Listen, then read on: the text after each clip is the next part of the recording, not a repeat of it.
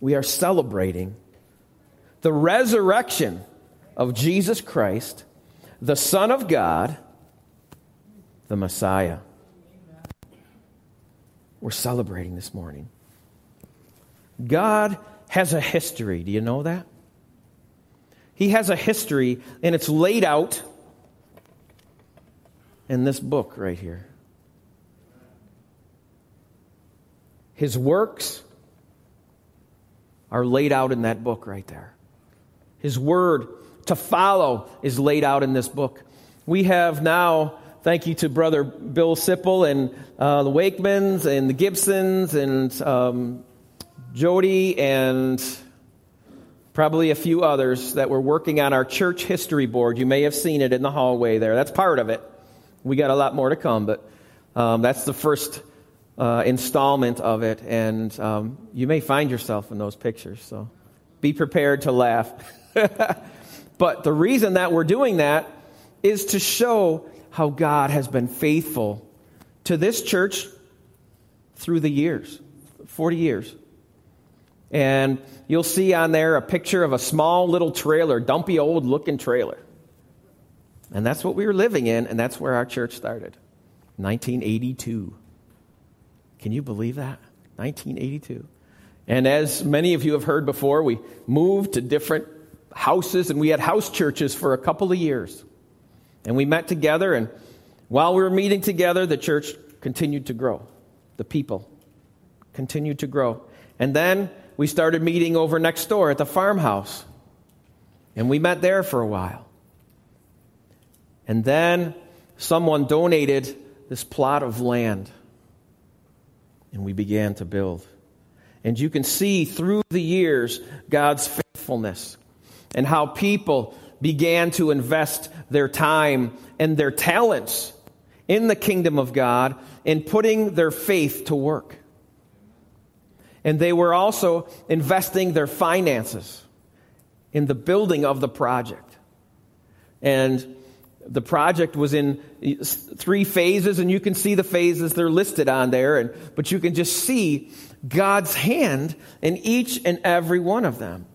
And so come today, some dozens of years later, here we sit in this beautiful sanctuary. We've got plenty of room. We have just about everything that we need. God has provided, and we are debt-free. Praise His name. Praise His name. And so you can, after the service, if you would like, go ahead and take a look at those things. It's really interesting to see what God is doing. If you would turn with me to Matthew chapter 27, verses 45 through 54. Now, I want to, just without taking too much time, I want to go ahead and set up what is going on here just before the death of the Savior. Verse 45. From noon until 3 in.the.afternoon, darkness came over all the land. About 3 in.the.afternoon, Jesus cried out in a loud voice, Eli, Eli, lama sabachthani, which means, my God, why have you forsaken me? When some of those standing there heard this, they said, he's calling Elijah. Immediately one of them ran and got a sponge, and he filled it with wine vinegar, and he put it on a staff, and he offered it up to Jesus to drink. The rest of them said, now leave him alone. Let's see if Elijah comes to save him. And when Jesus had cried out again in a loud voice, he gave up his spirit. At that moment, the curtain of the temple was torn in two from top to bottom. The earth shook, the rocks split, and the tombs broke open. The bodies of many holy people who had died were raised to life. They came out of the tombs after Jesus' resurrection, and they went into the holy city and appeared to many people. When the centurion and those with him who were guarding Jesus saw the earthquake and all that had happened, they were terrified and exclaimed, "Surely he was the Son of God." Now there's some certain things here that take place after the death of Jesus.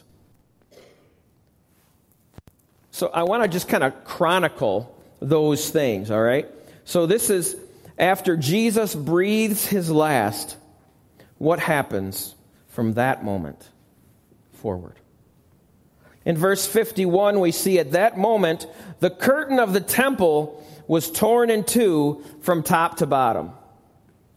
Now in the temple was the center of Jewish life.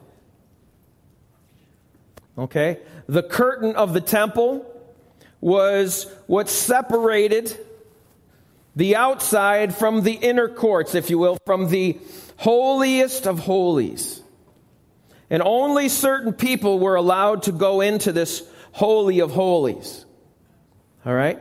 Because if they were not ceremonially clean and prepared to enter into this holy place, they would have to be dragged out. All right? Because the holiness of God, when it comes face to face with their sin, would kill them. Wow. That's pretty amazing. So they would have to go through preparations, preparing themselves, preparing their hearts, their spirits, and so on and so forth, their bodies, to enter into this place, the most holy of holies, where God's Spirit was to dwell, if you will. All right. Now this curtain was huge, and it was big, and it was heavy. But it separated the outer place from the inner holy of holies. And these priests that would go in to the holy of holies, they would have to have a rope tied around their waist, just in case.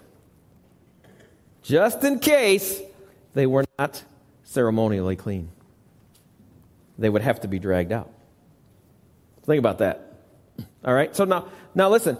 After Jesus breathes his last, the curtain of the temple was torn in two after an earthquake happened.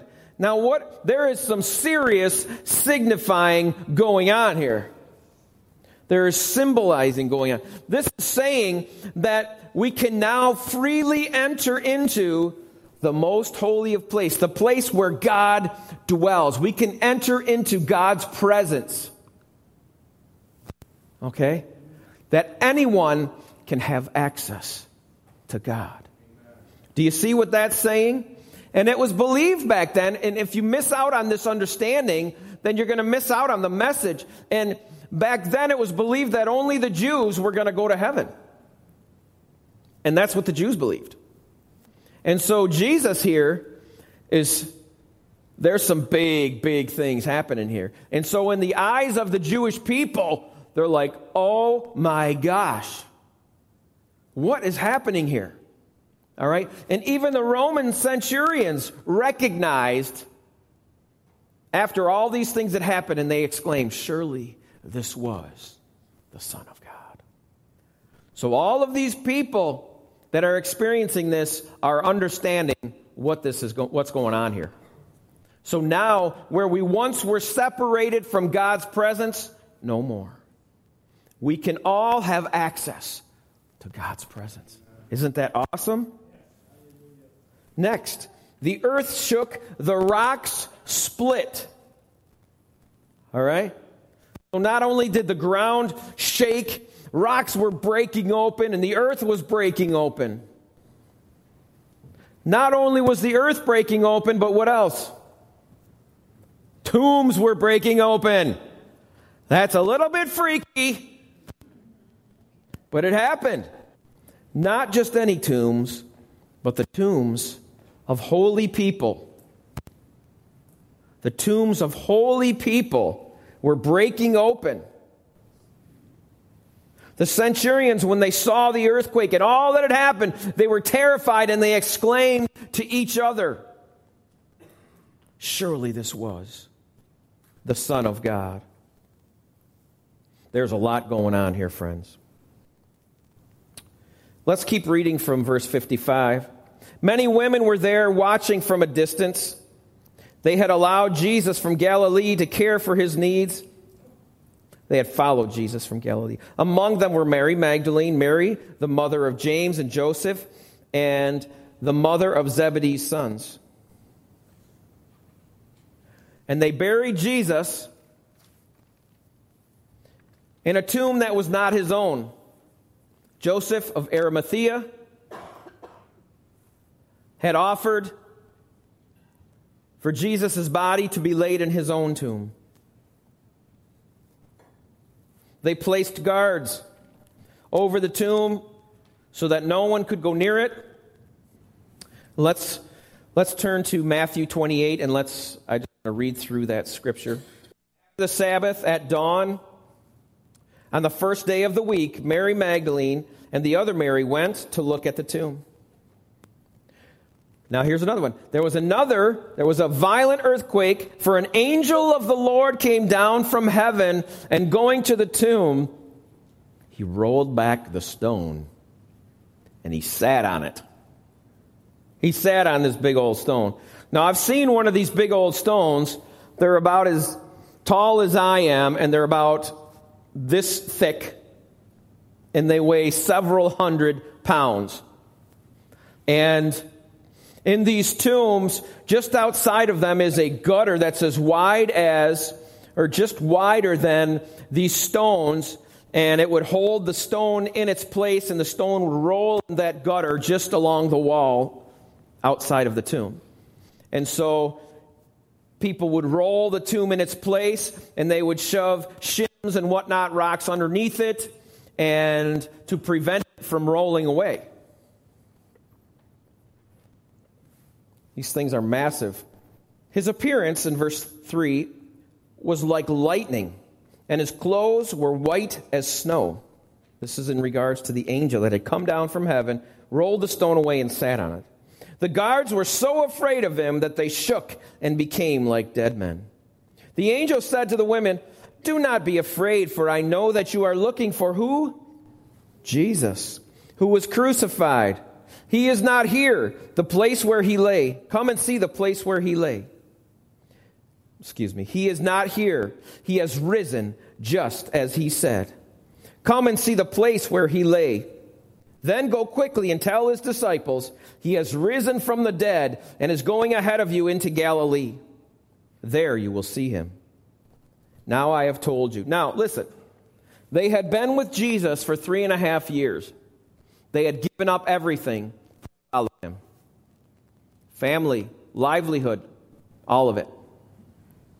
To follow Jesus. Okay? Now,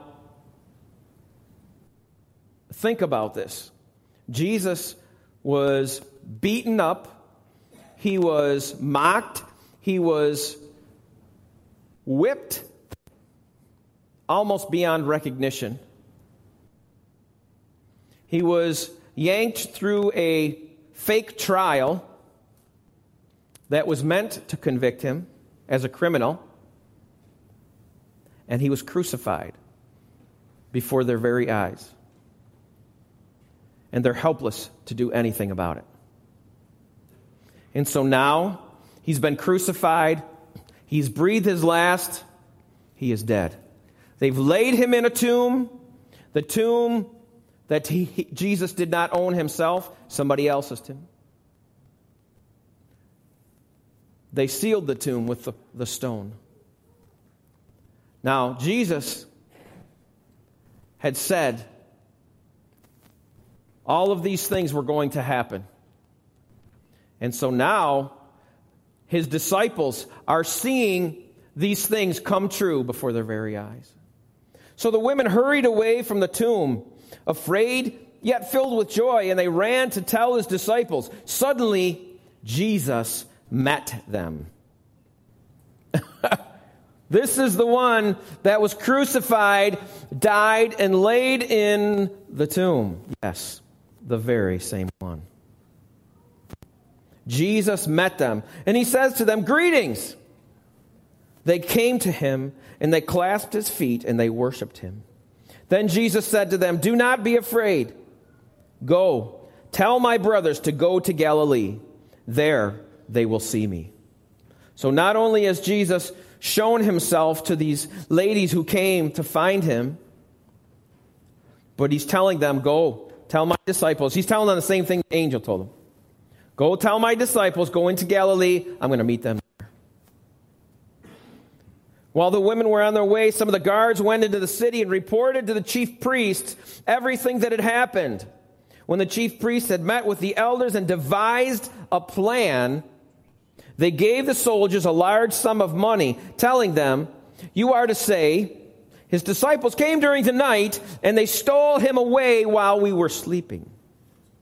So the priests devised a plan to conceal the resurrection. Do you understand? And so they told these guards, here's the lie that you're going to tell people. If this report gets to the governor that they had fallen asleep and that his disciples came and stole the body, we will satisfy him and keep you out of trouble. So the soldiers took the money, and they did as they were instructed. And this story has been widely circulated among the Jews to this very day. And so the story was circulated that the disciples came and stole the body of Jesus. Then the 11 disciples went to Galilee, verse 16, to the mountain where Jesus had told them to go. When they saw him, they worshipped him, but some doubted. Then Jesus came to them and he said, all authority in heaven and on earth has been given to me. Therefore, go,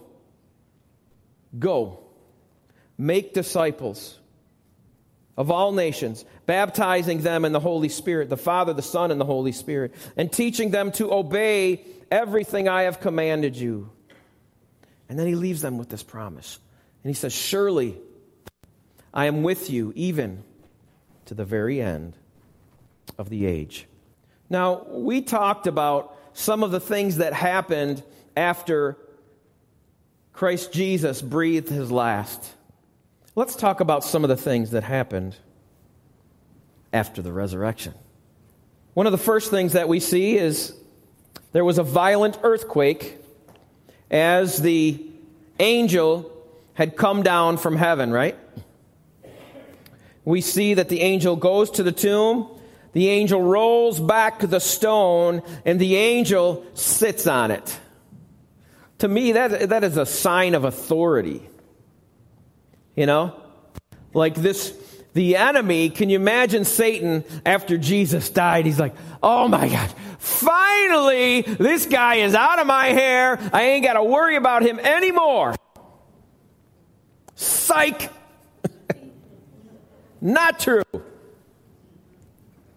An angel from heaven goes to the tomb and he rolls back the stone and he sits on it, in a sense, saying, it's not the end. It's not the end. Not even death has hold over Jesus. Do you see the message that is being spoken about the power and the authority of Christ the Lord? Not even death can keep him down. The greatest, most powerful thing in all of the world, death. Will none of us escape it. So not even death is more powerful. God is the Almighty. He is the one that's in charge, not Satan, not death, not anything else. God sent his Son to be a sacrifice for you and for me, for the sins that we have committed against God and each other. What were some other things? So the angel sits on the stone, and it says his appearance was like lightning, and his clothes were white as snow. So he's like glowing. He's glowing with this like lightning sort of appearance. It says the guards shook, and then the guards passed out. They became as dead men, the Bible says. They passed out. And then the angel speaks. Do you notice whenever heavenly beings speak, it always starts with, do not be afraid? There's probably really good reason for that. Think about it. Don't be afraid. He says, for I know that you're looking for Jesus who was crucified. He's not here. I wonder if he left a space right there. He's not here. Well, what do you mean he's not here? We laid him here ourselves. We saw him. What do you mean he's not? Oh, he's risen. Just as he said he would do. He's not here. He's risen. Death couldn't hold him. The grave couldn't hold him. There's nothing more powerful. The women run and they go to tell his disciples what they had seen, what had happened. They're still not sure themselves what's going on. Right? But they've been told twice now. By the angel and by Jesus himself. Go, tell my disciples to go to Galilee. When they get there, I'm going to meet them there. The women clasp Jesus' feet and they worship him. Jesus tells them, don't be afraid, but go tell my brothers that I will see them in Galilee. Now listen, if we go back to chapter 27, in verse 53, if you want to just turn back there, 27:53. Now, we're talking about things that had happened after the resurrection. Now listen to this. I'm going to start in 51. At that moment, the curtain of the temple was torn in two from top to bottom. The earth shook, the rocks split, and the tombs broke open. The bodies of many holy people who had died were raised to life. Think about that. Because Jesus had died. Now listen, it goes on. The bodies of holy people who had died were raised to life. And then 53, they came out of the tombs after what? The resurrection. Jesus' resurrection. They came out of the tombs and they went into the holy city, Jerusalem, and they appeared to many people. What? What are you talking about here? Is this sort of some paranormal existence sort of thing? I don't know. But I know that it was because of what had happened. Because of the death of Jesus. And even more so, the resurrection of Jesus.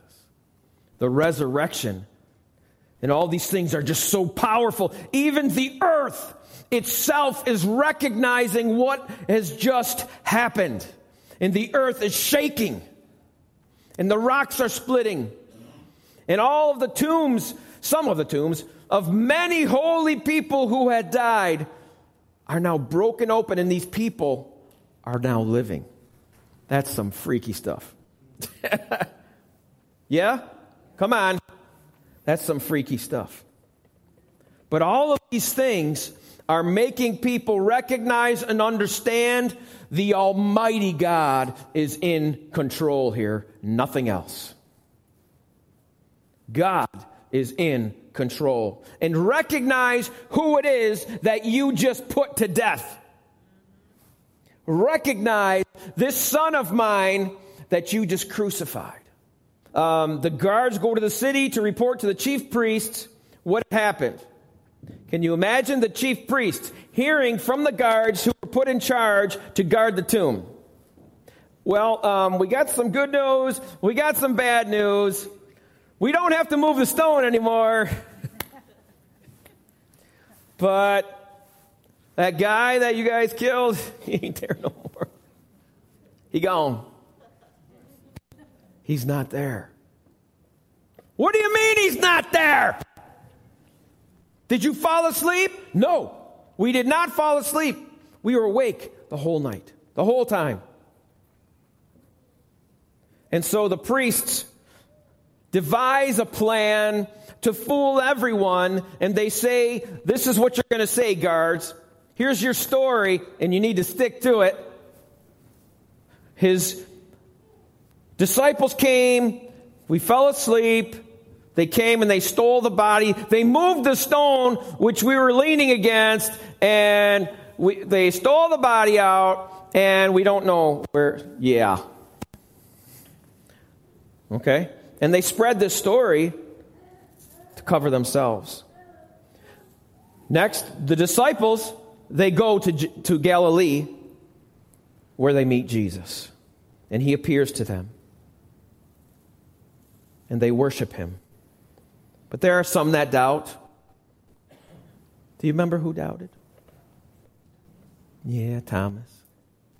Old Thomas. I think many of us would have been in Thomas's shoes had we been there. I'm not going to believe that Jesus, you rose from the grave unless I see the nails, the holes in your hands where they went through. I'm not going to believe until I see the place where the spear entered your side. And then Jesus appears to them again. And he says, Thomas, put your fingers where the nails were. Put your hand in my side where the spear was. Thomas, stop doubting and believe. Maybe there are some of you here today who are doubters. That's cool. It's all right. God understands that. And he responds to you the same way that he responds to Thomas. In love and proof. Look, he says. Look. Now, stop doubting and believe. Stop it. Sometimes our parents will tell us when we're doing things that are not good for us. Stop it. Jesus said that to Thomas. Stop doubting, Thomas, and believe. God is speaking to you today. Stop doubting, friends. It's time to believe. You've been doubting all of your life. It's time to stop doubting. And it's time to believe. I wonder, what is the significance of the resurrection? And if we focus on this, there's really the answer is limited that we can give. Well, the answer is this, okay? And then, but sometimes that's hard to understand. Why is the resurrection part of it so important? Okay? So it's important that we as believers, that we as the body of Christ, that we understand this very clearly. All right? And sometimes it's easier to look at it from a different angle to help us understand better. And so, let's look at it this way. If the resurrection had never occurred, let's go at it from that angle. Okay? So, think about it. If the resurrection never occurred, if there's no resurrection of Jesus Christ, we're going to list a few things here. Jesus remains in the tomb and his body decays. Okay?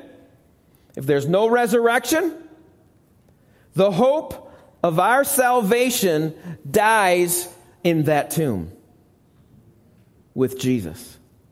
You understand? If there is no resurrection, Jesus is not the Son of God, as he said. And as God said. If there is no resurrection, then Jesus is an ordinary man. If there's no resurrection, Jesus then has no power to take away our sin. If there is no resurrection, our sin remains and our souls are hopelessly lost in sin forever and ever. Hopeless. If there is no resurrection, 400 prophecies regarding the birth, death, and resurrection of Jesus Christ go unfulfilled. 400 scriptures. thus making a mockery of the Old Testament altogether. If there is no resurrection, God's plan to save the world epically fails. Wow. Will you turn with me to Isaiah chapter 53? If you will permit me, I want to just read through this. I must have read through this a half a dozen times last night. I just couldn't stop it. It was speaking to my soul every time I read it. And I want to read it to you. Who has believed our message? And to whom has the arm of the Lord been revealed? He grew up before him like a tender shoot, and like a root out of dry ground. Now this is speaking directly of Jesus Christ. All right? He had no beauty or majesty to attract us to him. Nothing in appearance that we should desire him. So he was not exceptionally strong. He was not exceptionally beautiful or tall or anything that would just draw attention to him. Just average, humanly speaking. In verse 3, he was despised and rejected by mankind, a man of suffering and familiar with pain, like one from whom people hide their faces. He was despised, and we held him in low esteem. Surely he took up our pain and bore our suffering, yet we considered him punished by God, stricken by him and afflicted. And here, friends, listen to this. But he was pierced for our transgressions. He was wounded for our iniquities, and the punishment that brought us peace was upon him. What was that? The crucifixion. The punishment that brought us peace was upon him. And by his wounds we are healed. We all, like sheep, have gone astray. Each of us has turned his own way. Now listen to this. And the Lord has laid on him, Jesus, the iniquity of us all. God has laid on Jesus our sin. Ouch. He was oppressed and afflicted, yet he did not open his mouth. He was led like a lamb to the slaughter, and as a sheep before her shearers is silent, so he did not open his mouth. It's talking about when he came before Pilate. By oppression and judgment he was taken away. The fake trial. Yet who of his generation protested? For he was cut off from the land of the living. For the transgression of my people he was punished. He was assigned a grave with the wicked. He didn't have a grave of his own. And with the rich in his death. And though he had done no violence, nor was any deceit in his mouth, yet it was the Lord's will to crush him and cause him to suffer. And though the Lord makes his life an offering, for sin, you see that? Don't miss that. God made Jesus' life an offering for sin. Jesus took our sin. He will see his offspring and prolong his days. Who are his offspring if Jesus died? All right? If Jesus never had children, who are his children? If we believe and we receive, yes. He will see his offspring and prolong his days, and the will of the Lord will prosper in his hand. After he has suffered, he will see the light of life and be satisfied. He'll be caught up to heaven. By his knowledge or knowledge of him, my righteous servant will justify many people. So the rest of us are justified because of Christ's suffering and death. He will bear their iniquities. Therefore, I will give him a portion among the great, and he will divide the spoils with the strong, because he poured out his life unto death, and was numbered with the transgressors, the sinners. For he bore the sin of many, and made intercession for the transgressors. In Mark chapter 10, and I'll close with this. Mark chapter 10, verse 45. For even the Son of Man did not come to be served, though he was a king, but he came to serve. And to what? To give his life as a ransom for many. When there is a ransom, friends, something is paid to buy back what was taken. Do you understand? You and I have been bought with a price. The price of the Son of God on the cross. Your sins and mine are forgiven because of what Christ Jesus did on the cross. And when he rose again, he was making the statement that not even death has power over me. And thus saying, I have power over your sin.